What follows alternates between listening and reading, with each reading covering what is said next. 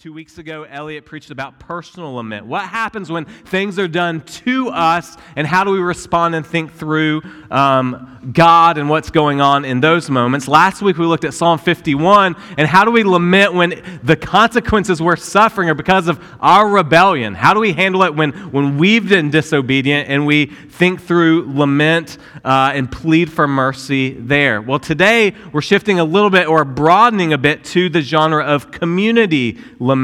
It's not just David weeping because of his sin like it was last week, but a whole people lamenting.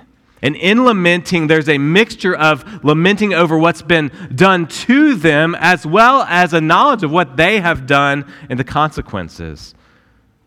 And just to note, if you're like, man, we're starting this Psalm series, and 3 out of 4 sermons have been about lament, you're like, man, this is like, I didn't think that when we were studying Psalms.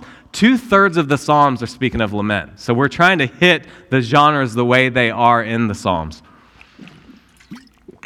So let's get the weight and emotion of a community lament. I was just trying to pull on some ideas which might resonate for us. For the older generation, you may remember, so older, the Cold War. The real threats, the bombing idea, like bombing might come to the country, the murder of JFK or MLK, leaders, men of stature, and you felt the community lament. You remember where you were. I remember talking to my mom. You remember where you were when you heard that person died. Like that kind of like, wow, that's a big deal. For those of us who are alive during the September 11th attacks, the World Trade Center and the Pentagon, you remember everything stopping. Like, what just happened? It was confusing, it was scary, and then there was lamenting as you watched. You're just kind of glued to the screen, watching the images over and over and over. You just kind of feel the weight of it. Locally, on June 17th, 2015, the shooting at Mother Emanuel AME Church on Calhoun Street brought much community lament, prayer meetings, and people just walking around dazed. I remember standing right outside of Emmanuel with some other guys and speaking the gospel of hope to people, and people just kind of standing there dazed or putting their flowers down or something like that, and it was just weird. And it was lamenting, and people just didn't know how to respond, but there's this like guttural, this is really hard. Community lament is a good and wise practice in the midst of devastation, destruction, and tragedy. I'm sure there are plenty of places in Florida right now that are walking in this, pastors and teachers teaching on this even now. It's proper to weep and mourn when a community experiences brokenness in this world, whether it's something being done to them, they're innocent of the cause, or it's even the consequences of sinful choices that they've made, and they're just now realizing the foolishness of those choices. The community laments. So please open up your Bibles to Psalm 74. Psalm 74. This is a psalm that the people of God sing and recount being ransacked by Babylon. Their homes are destroyed. The temple where they worship Yahweh was destroyed. The people are taken from their homes and land and forced to march to Babylon 1,678 miles away. So just picture this. You're being forced to march from Charleston, South Carolina to Denver, Colorado. That's what's going on.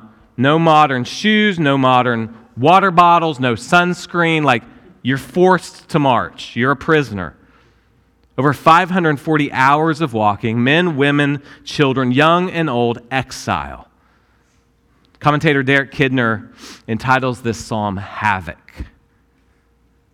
But the focus of the psalm is less on the actual exile and the march, and it's more on that time period in Jerusalem, the devastation of seeing the temple of God destroyed.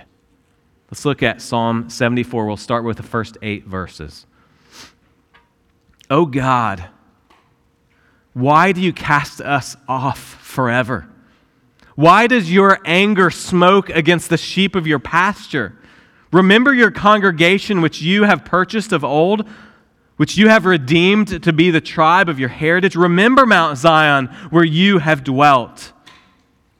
Direct your steps to the perpetual ruins. The enemy has destroyed everything in the sanctuary. Your foes have roared in the midst of your meeting place. They set up their own signs for signs. They were like those who swing axes in the forest of trees, and all its carved wood they broke down with hatchets and hammers. They set your sanctuary on fire. They profaned the dwelling place of your name, bringing it down to the ground. They said to themselves, "We will utterly subdue them." They burned all the meeting places of God in the land. May the Lord bless the reading and preaching of His Word. Point number 1 today, living through destruction. And here's the question, where is God? Living through destruction, where is God? This psalm is attributed to Asaph. Many think Asaph was maybe not just one guy, but a musical guild, like writers who wrote these songs. But regardless, there is deep emotion, and you get the idea of whoever's penning this song was there. Like they saw the devastation happening in the city of Jerusalem. They witnessed the army of Nebuchadnezzar marching into Jerusalem and destroying the city. But notice that the main focus of the lament and questioning is less about their own personal comfort, hey, what happened to my house or something like that, and more the main focus is their identity as a people. This was Judah. This was the capital city of Judah called Jerusalem. It is literally a city on a hill representing God's people and God's presence and God's rule and authority. Jerusalem was built in 1000 BC by King David. Solomon, his son, built the first temple. But king after king, you see, throughout Judah's history, compromises. Now you have the northern kingdom and southern kingdom split. That's after Solomon. So the northern kingdom's Israel, the southern kingdom is Judah. And every king of Israel, like you can just read through the first and second kings, they're all bad. Every one of them. The southern kingdom has good and bad. It's kind of like a little roller coaster you have of the southern kingdom. This is the southern kingdom. And the northern kingdom's already been exiled. 136 years prior, Assyria comes against them. They're gone. They're already in exile. Judah's just like hanging on by a thread. So we saw when we studied through the book of Isaiah that Assyria actually comes against the southern kingdom. They come against Jerusalem. They come against Hezekiah, who's the king. And like it looks really bad. And in one night, God wipes out 185,000 Assyrians. Dead. Like boom. Who did that? Hezekiah? No. It was God in one night. So then what we find is Hezekiah starts getting a little cocky. So he gets and gathers the gold and the weapons and all the things that the dead Assyrians have. He puts that back in the treasury, back in the storehouse, and then these Babylonians come. They act like they're from somewhere else, and they come and he shows them everything and boasts about what he has. Look at this. Look at all the temple. Look at all the treasury. Just personal note, you don't send out your password to thieves. Like, you don't show thieves what you have. That's unwise. Just a little pro tip for you. But that's what he does. He welcomes them in. And in welcoming them in, they know all that they are going to take. And so a prophet goes, Isaiah, I believe it is, goes to Hezekiah and explains, like, this is going to be for the destruction of Jerusalem.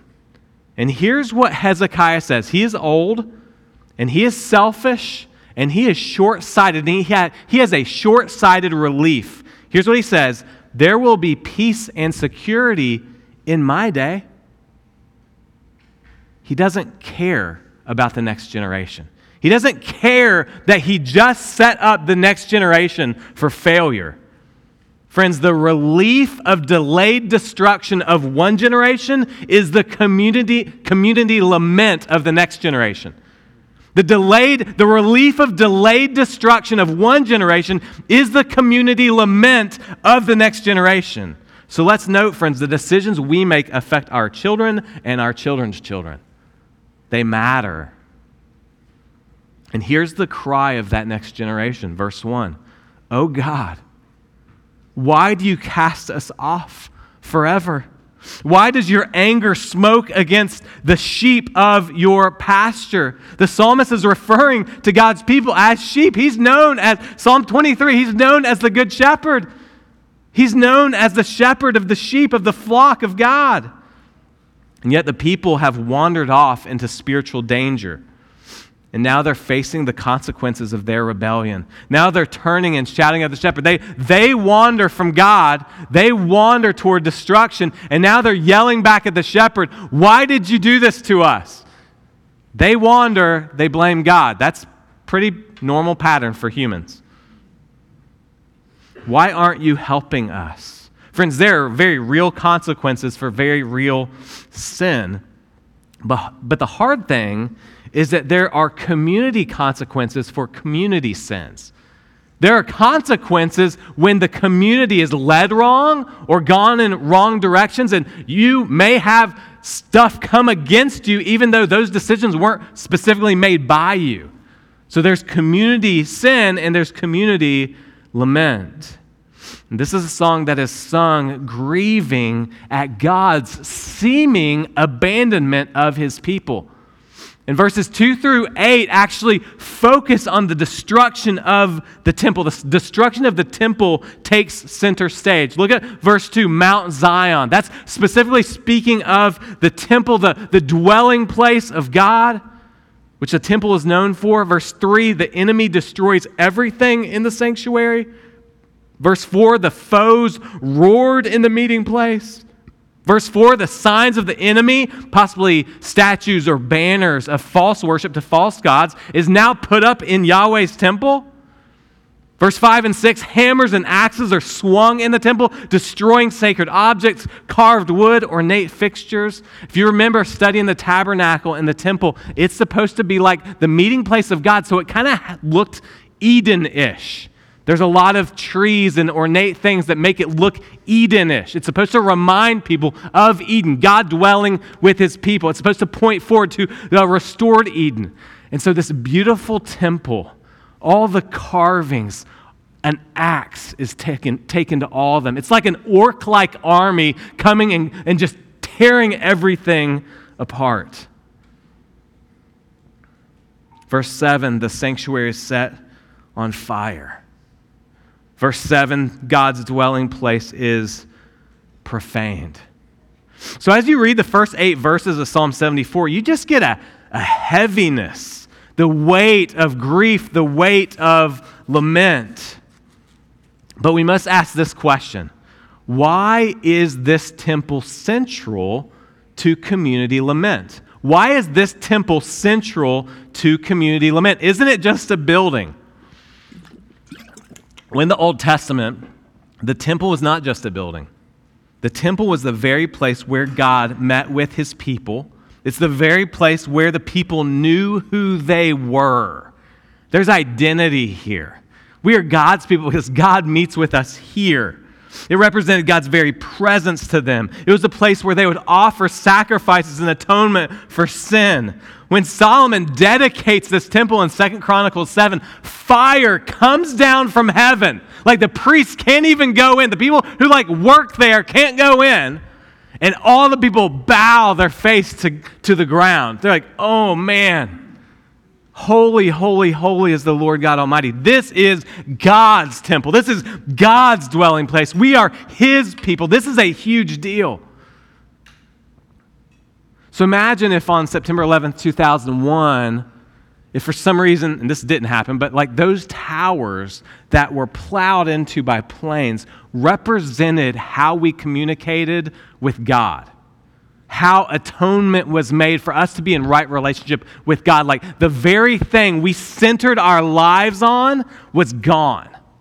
That's kind of the feel that they have. Destruction has come, and we have no access to God now. We are cut off. It would be devastating. But the question from the psalmist is a good one. Why do you cast us off? Or we could say, where are you, God? Now, other Old Testament writings tell us where God is in the midst of this moment. Jeremiah 51 calls Nebuchadnezzar God's hammer.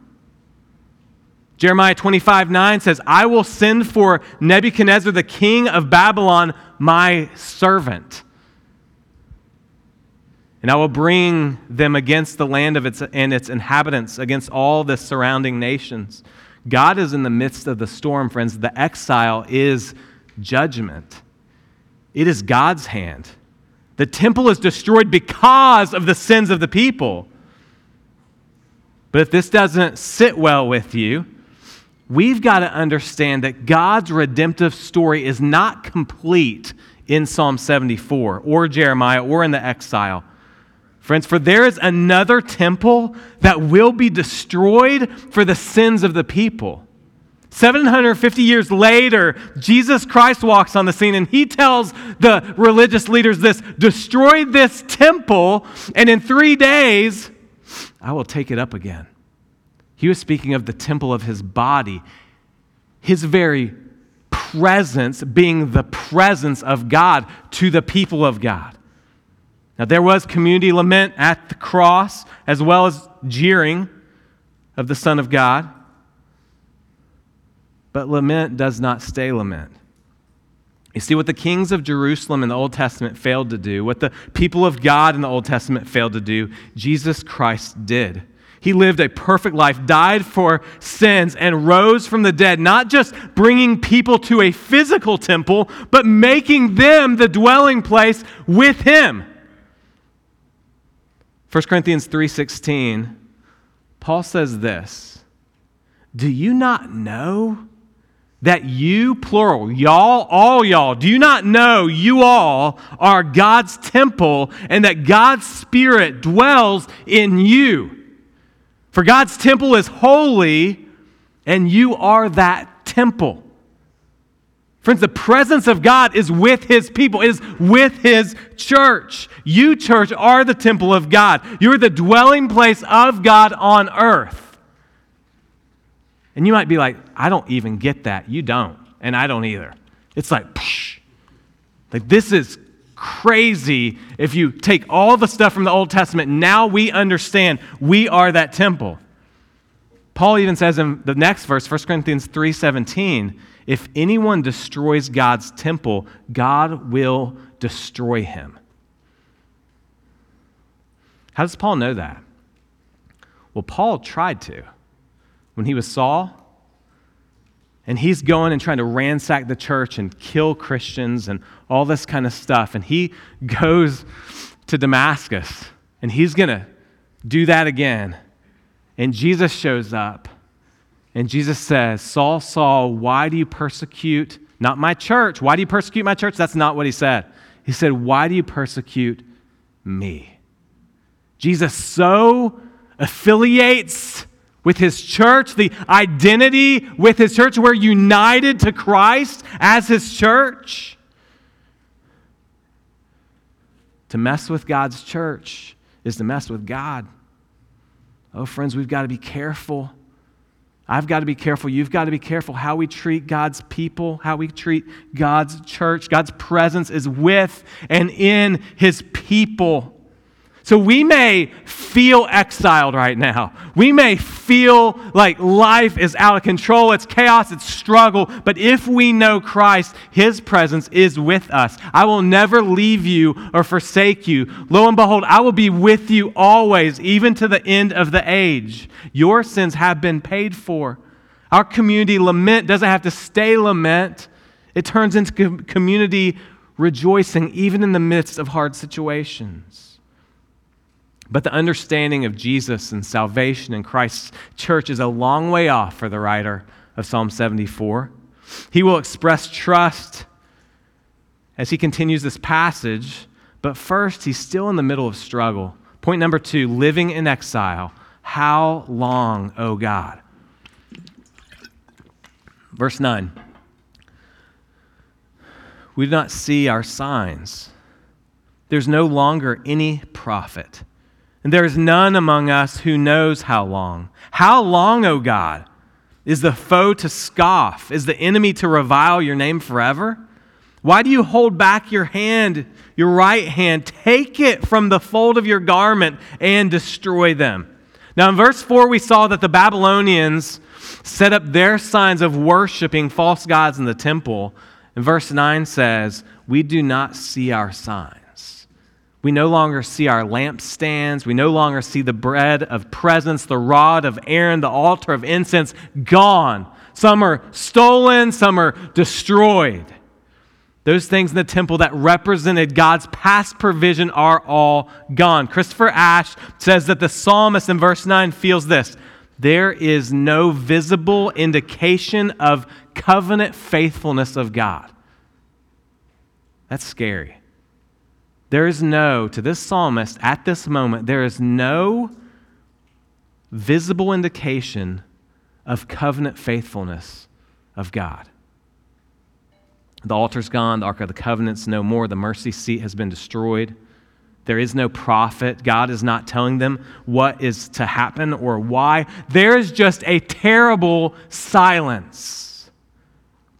Friends, imagine this silence. You are the people of God with the temple of God and the prophets of God speaking the word of God. And we know the cycle from Judges and 1 Samuel and 2 Samuel. God's people honor God for a while, and then they take him for granted. Then they go after other things, and there's consequences, and then they repent, and God comes back to them and restores them. That's the cycle, but that cycle seemingly stops here. And the psalmist feels it. The people have rebelled, and they feel the consequences, but this time God does not come to their rescue. This time there is devastation. This time there's a maddening silence. It's like that 3 or 4-year-old child in the store or at home. They don't see their parent, and they yell, "Mom? Dad?" No answer. It's that vulnerability. It's that confusion.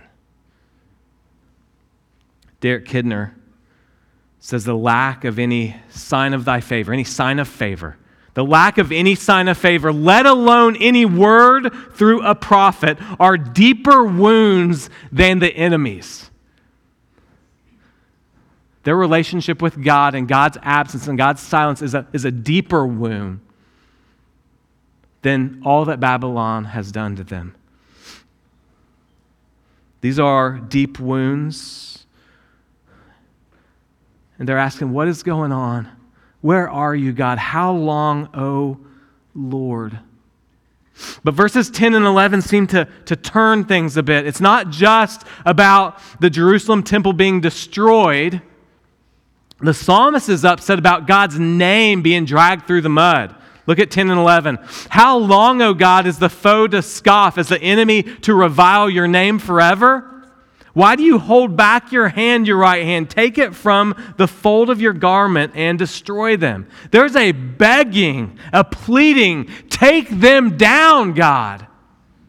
What are you waiting for? And we know that God will take down Babylon. Persia will crush them, but not in the timing of God's people. Not in the timing of God's people. Not before 70 years in exile happens. A generation that rebelled is gone. So the question, how long, O God, is a good one. Is an appropriate question in the midst of personal lament and community lament. But the grounding of that question comes when we realize that God is authoring a story and we see but a small portion of that story. We see but a small picture. God is writing his redemptive plan in a million ways that we cannot see and we cannot know. At this moment, 3 things are going on. He is simultaneously showing consequences of sin to Judah, storing up wrath for Babylon, and pointing to future fulfillment in Christ, and a million other things. God will indeed take his hand from the fold of his garment. That hand of God the Son will battle the main enemy, Satan. That hand will be taken from the garment and will touch the leper, heal the blind man, touch the bleeding woman, raise the child from the dead, oppose money changers, and drive out demons. That hand will be taken from the fold and it will be pierced through with a nail. and raised on a cross and die in the place of his people. That hand, that prayer for help will come as he is raised from the dead. There's an empty tomb. He ascends and he's seated at the right hand of God, the Father Almighty. That hand and the garment will be extended. But God's timing and God's answers are very different from our expectations or the expectations of the author of Psalm 74. So we can pray, "How long, O Lord?" in our lament, but it must be undergirded with a knowledge that God's ways are higher than our ways. His thoughts are higher than our thoughts. So our prayer, "How long, O Lord?" can be done in faith or it can be done in accusation. Same words, but way different heart. So how we pray, "How long, O Lord?" makes all the difference. Years ago, on days that were too hot or too cold for my wife and me to work out outside, we had this amazing DVD by Billy Banks called Tybo. Tybo got really popular, and Billy would yell at you the whole time. And you're just like punching, doing these like mini squats, punching. And about 20 to 30 minutes into punching and kicking and punching and kicking and punching and kicking, he would start yelling at you, "Get your eyes up. Get your eyes up." He knew if you're slumped down because you're exhausted, unlike Billy who's cut and ripped and everybody else who's on the screen, you're not, and you're like, "Oh." He says, "Get your eyes up," because he knows if you're slouched down, if you're not doing the correct form, it's going to hurt your muscles. It's not going to work the muscles you need to, and you're going to lose focus. You're going to stop doing it at the reps, at the pace, the way he wants you to do it. The psalmist in this passage knows God. He knows the truth, and he's looking down at the rubble of the temple, the devastation that's around him. And that may make him lose his focus. Here's what he needs. He needs to get his eyes up. There's a bigger picture of who God is. Point number 3 is this: remembering our King. Remembering our King. Look at this. Verse 12 is amazing. In the midst of verses 1 through 11 that we just talked about, this devastation, look at verse 12. "Yet God, my King, is from of old, working salvation in the midst of the earth." Let's keep going. "You divided the sea by your might. You broke the heads of the sea monsters on the waters. You crushed the heads of Leviathan. You gave him as food for the creatures of the wilderness. You split open the springs and the brooks. You dried up ever-flowing streams. Yours is the day, yours also the night. You have established the heavenly lights and the sun. You have fixed all the boundaries of the earth. You have made summer and winter." Whoa! There's a change here, a shift here. He gets his eyes up. Who's in charge? Who's sitting on his throne? God is King. But not just God is King. It's not just a distant reality. He says, God is my King. God is my King. This changes from pain and perplexity to confidence and faith. It's like a solo starts ringing out among a dirge. Remember, this is a song. So they're singing it, and like this one choir boy over here starts singing differently. Instead of minor notes, he starts belting out major notes. He starts belting out hope in the midst of this dirge.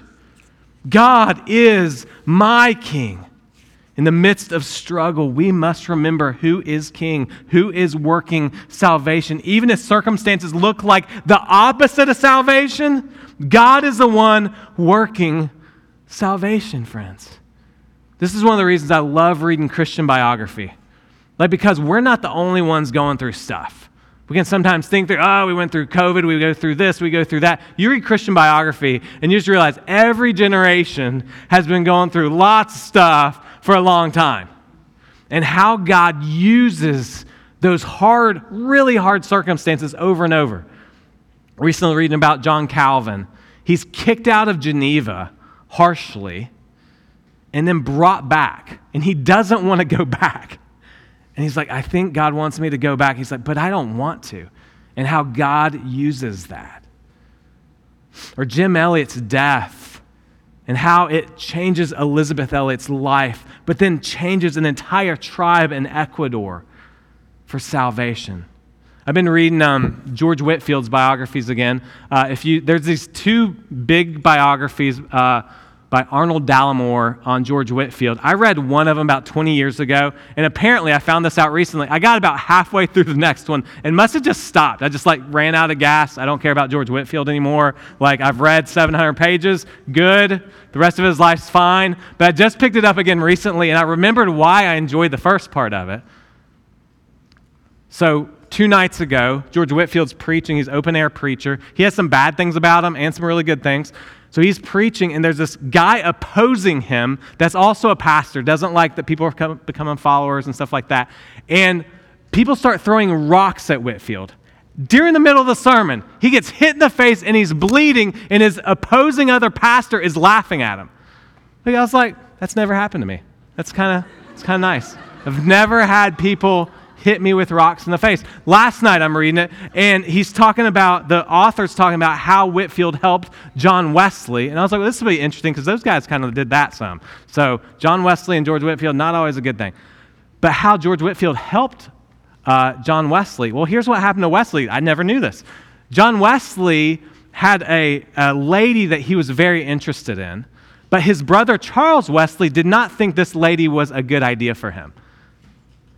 So Charles gets involved. And Charles has a friend who also likes this lady, and he makes sure that lady and that friend get married. So they get married, he does the wedding, and then John finds out. I was like, oh man, there's drama in the 1700s. And this is all going on, and here's what Whitfield does. He goes and he just cries with John. He just goes and cries with him. God's used John Wesley and George Whitfield and even Charles Wesley. And they end up sort of reconciling. That guy who ends up marrying the girl that John Wesley likes, that's an awkward relationship for the rest of their life because John's kind of in charge of him. You got the girl? It's difficult. Friends, there's difficulty. There's struggle. It's sometimes, I bet it felt like to John Wesley the opposite of salvation. He was strong. He wanted to marry this lady, and then he's opposed by his brother and manipulated. What the heck's going on there? You can just kind of feel that's wrong. Or the death or the sins of being opposed. And yet, God is not a distant king. And yet, verse 12 still applies to John or John Wesley or George Whitfield or John Calvin or Elizabeth Elliot. In that moment, you, God, yet God, my King, is from of old, working salvation in the midst of the earth. Verse 13 begins talking about God as creator.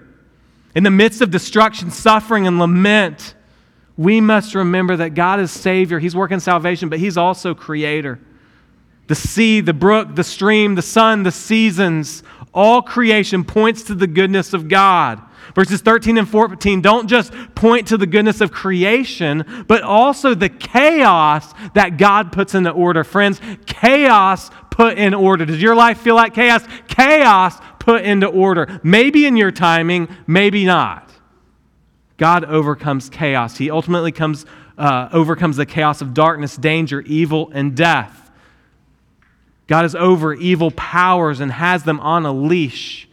We see Him working in a million ways. The Red Sea splits, and that Red Sea is both rescue for God's people and destruction for the Egyptians. The Jordan River splits, both providing the promised land for God's people and destroying idolatry and those who are committing idolatry beyond the Jordan.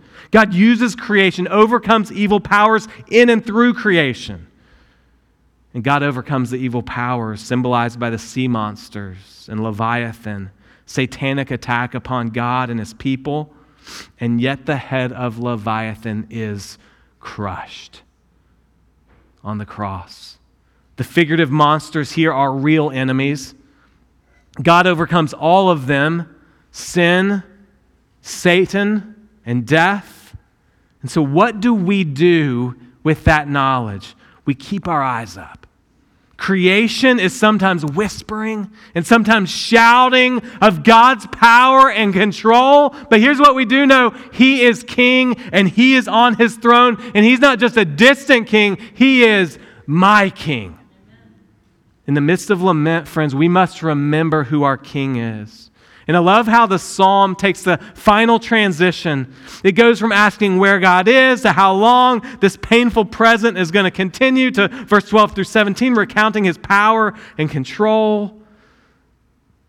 The psalmist speaking truth to himself, and then it leads him finally to prayer. Point number 4, appealing to the king. Appealing to the king. Look at verse 18. Remember this, O Lord, how the enemy scoffs and the foolish people reviles your name. Do not deliver the soul of your dove to the wild beasts. Do not forget the life of your poor forever. Have regard for the covenant, for the dark places in the land are full of habitations of violence. Let not the downtrodden turn back in shame. Let the poor and needy praise your name. Arise, O God, defend your cause. Remember how the foolish scoff at you all the days. Do not forget the clamor of your foes, the uproar of those who rise against you, which goes up continually. James Hamilton says this, the logic of this psalm is simple. God has made promises to his people, promises that he's able to keep.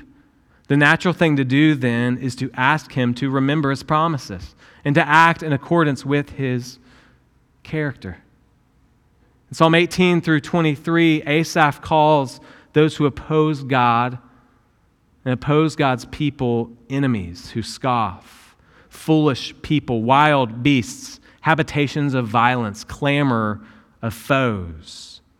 These Babylonians rebel against God, even though they're being used of God to bring judgment. And the prayer pleads with God to remember his people, remember his heart for them. Where the enemies are wild beasts, the psalmist said, God's people are a dove, your dove. Where the enemies are full of violence, God's people are downtrodden, poor, and needy. But it's not based on the dove-like qualities or being poor and downtrodden that is the main appeal. It's not just look at us, feel sorry for us, God. No, here's the appeal. Remember this, O Lord. Remember this, Yahweh, how the enemy scoffs and the foolish people revile your name. Verse 21, let the poor and needy praise your name. Verse 22, do not forget the clamor of your foes, the uproar of those who rise against you or against your name. The appeal of Asaph is this, God, your name is at stake. Let these people fear your name. Let us know the goodness and mercy of God. Let them know the terror and judgment of God. Please, Lord, arise, O God, and defend your cause. Arise, O God, and have regard for the covenant that you made.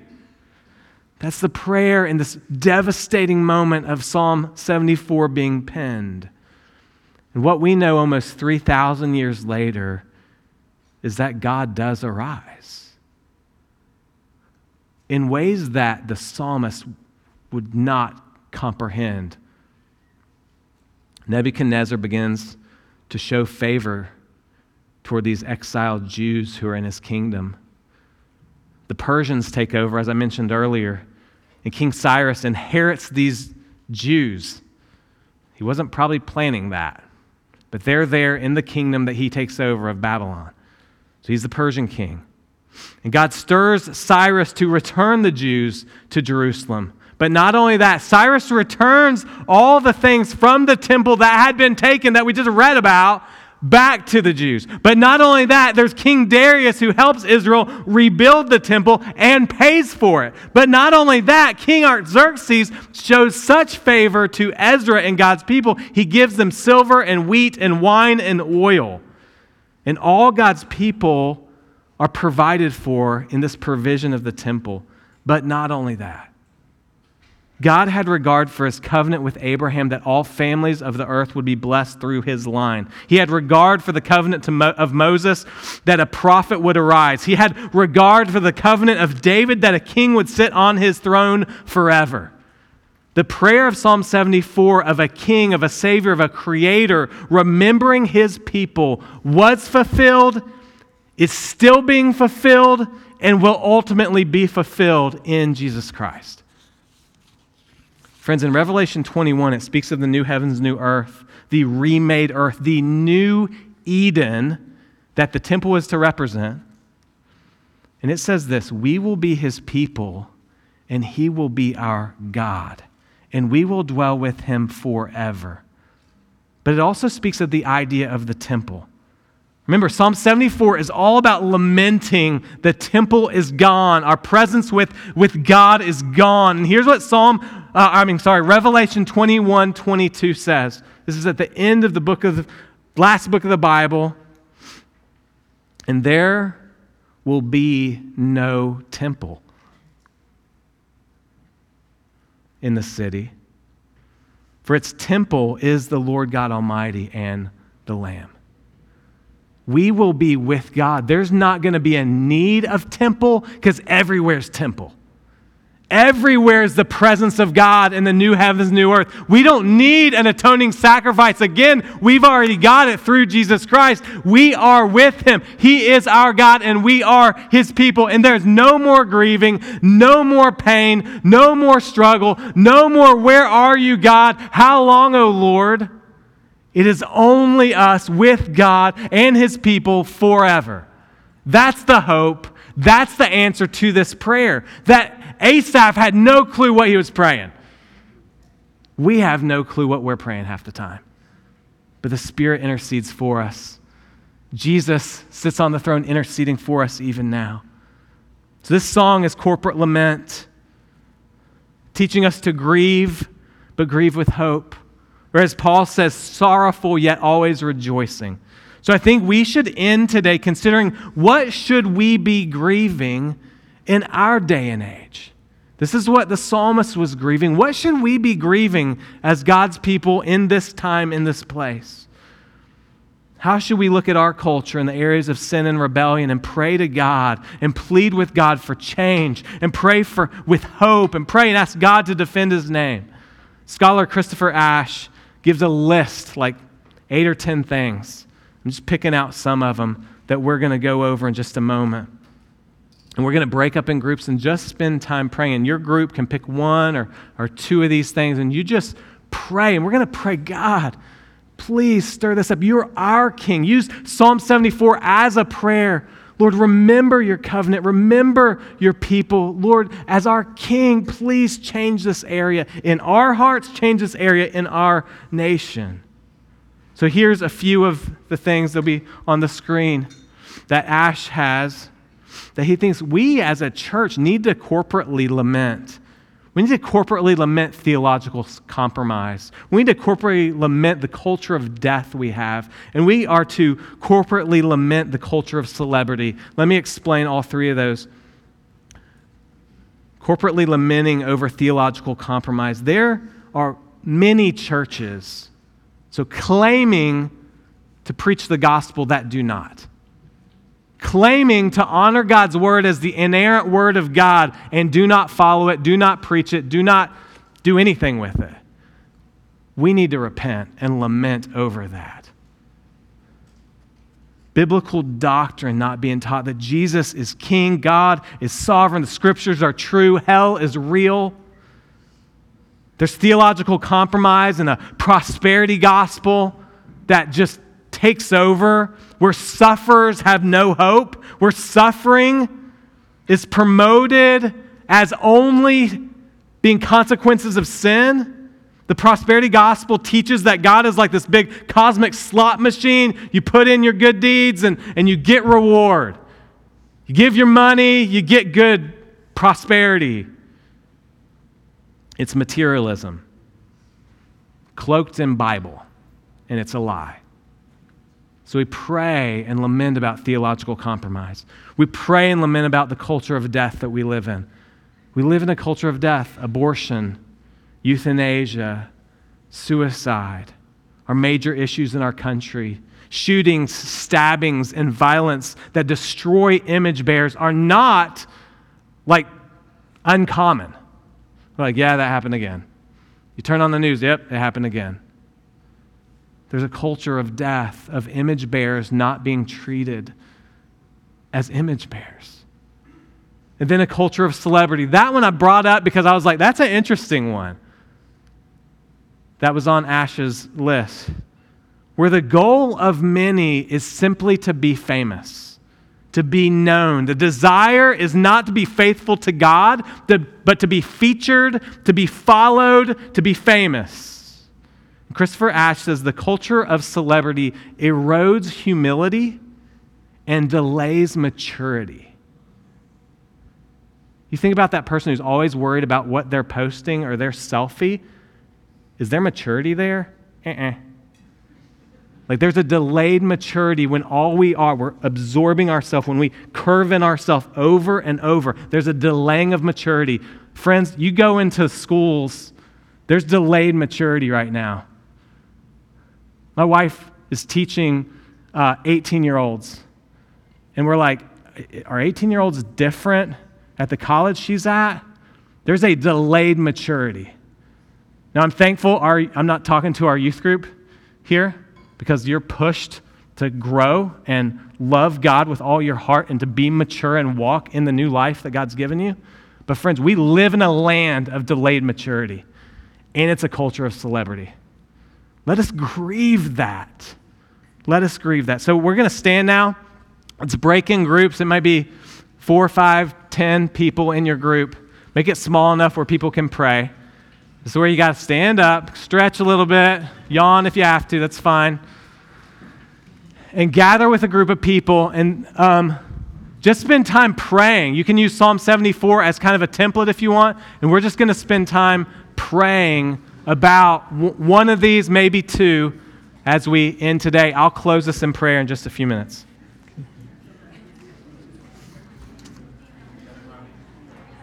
Sorry, I forgot.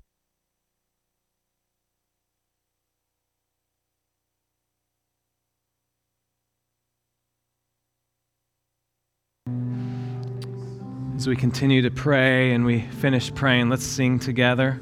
So you can keep praying or join in and singing when you guys are done.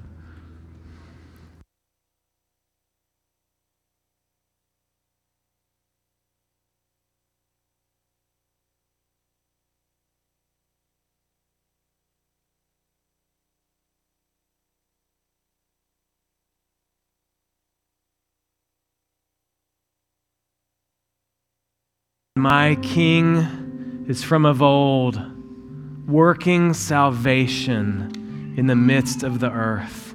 Lord, even as we lament over theological compromise, the culture of death and culture of celebrity, Lord, where those are in us, Lord, purge them by your Spirit. We're not just praying for the culture, we're also praying for ourselves, for our church. Lord, purify us, we pray, by the power of your Spirit. We thank you that there will be a day that we will no longer lament. Lamentations is for now. It is for this life that is a mist, here today and gone tomorrow. So, Lord, we want to lament appropriately where we're supposed to, but we also want to turn our gaze upward, keep our eyes up to our King who sits on his throne, who intercedes for us right now in the midst of good weeks and hard weeks. You are praying for us. Oh God, you are so kind. God, you're so kind to allow us to be together as your people, the temple of your Spirit. You're so kind to allow us to study your word, to sing praises to you, to hear the voices of other saints testifying that you're King, and knowing each other's stories in small parts and in large parts, that we are fighting for faith even in the midst of expressing faith. Oh Lord, we believe, help our unbelief. And let us walk in the new life as we leave today to glorify and honor you in the workplace, in the homes, in the schools, to grow in the new life you give. In Jesus' name, amen. Church family, love you guys. We will see you at community group or at the Sangaree Community Day. Please sign up for that. We will see you next week.